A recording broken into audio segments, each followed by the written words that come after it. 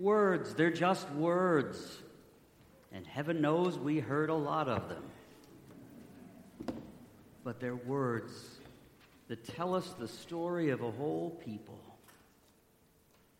And tonight, for you who are here to be baptized or to be received into the fullness of communion with the Catholic Church, these words are for you.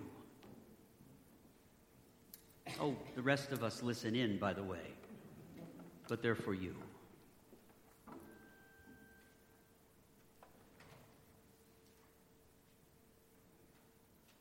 Unless we can take these words, bring them to heart, unless these words, which are the stories of our ancestors in faith, can become our stories, unless we can stand and, with all the words we've heard, repeat those stories of faith and say, "The Lord has entered my heart," they remain just words.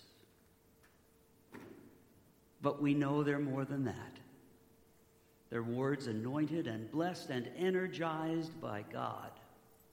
For you, every one of you, and every one of us was created by God. "Let there be you," God said. And so it came to be. And God saw that you were good.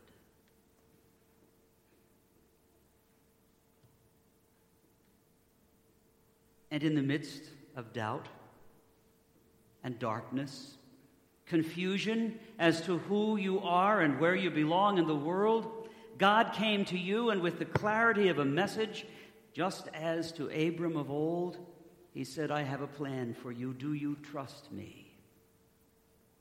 And every one of us, at one point or another in life, has to say, "Yes, Lord, I trust." And then we see the power of God.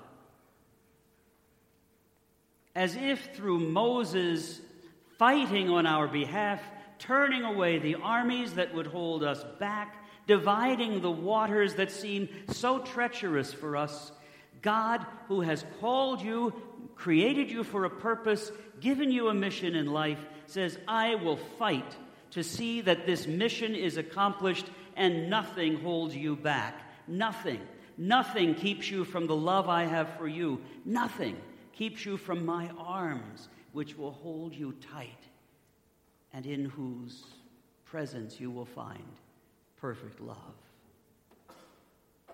We may stray, and as the prophets reminded of us, God will always call us back, perhaps with a little chastisement every now and again, or a good swift kick.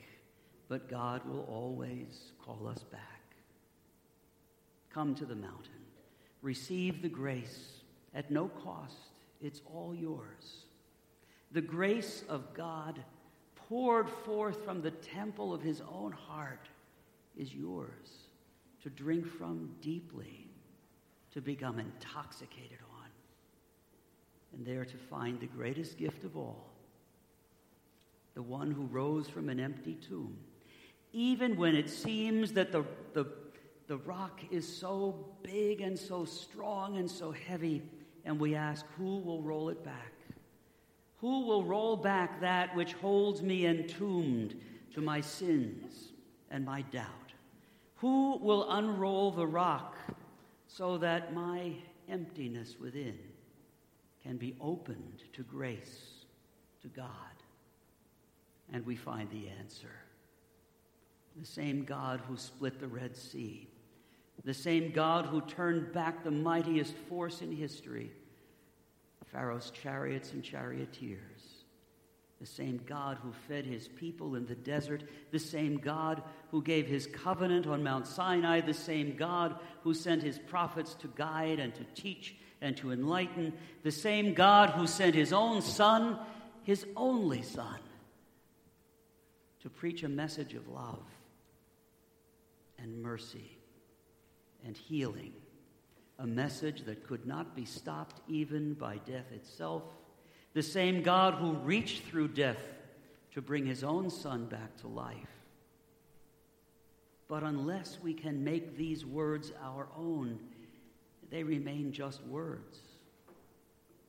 Unless we know we have been created by God, made for a purpose, created by God who said at the beginning, the instant of our conception, let him be. Let her come to life. Let this one find life in my love.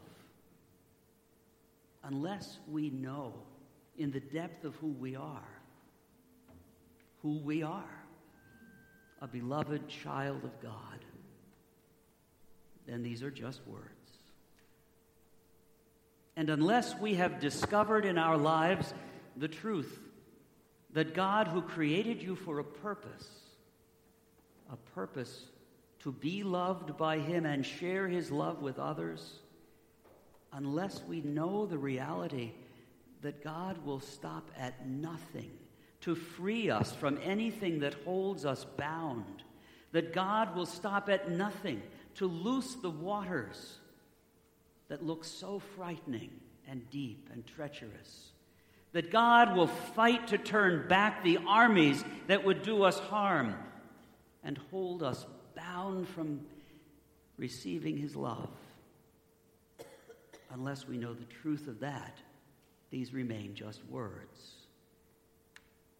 And until we hear the gentle reproaches of God when we stray, then the words just stay that. So many words. But tonight is our Passover.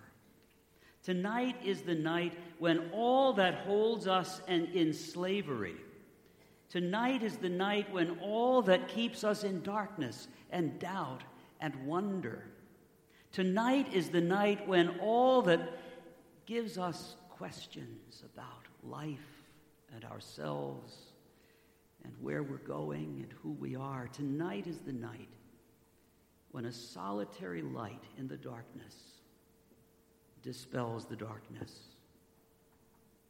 A solitary light, a light divided but undimmed in the sharing of faith. A solitary light, Jesus Christ. Friends, the words of all of sacred Scripture are just words until we can place ourselves in the arms of God. Until we can drink deeply of the gifts of God, loving and true. Until we can feel the fire of love welling up in the most sacred heart of Jesus and say to him, Lord, I need you. Lord, I want you. Lord, I am yours.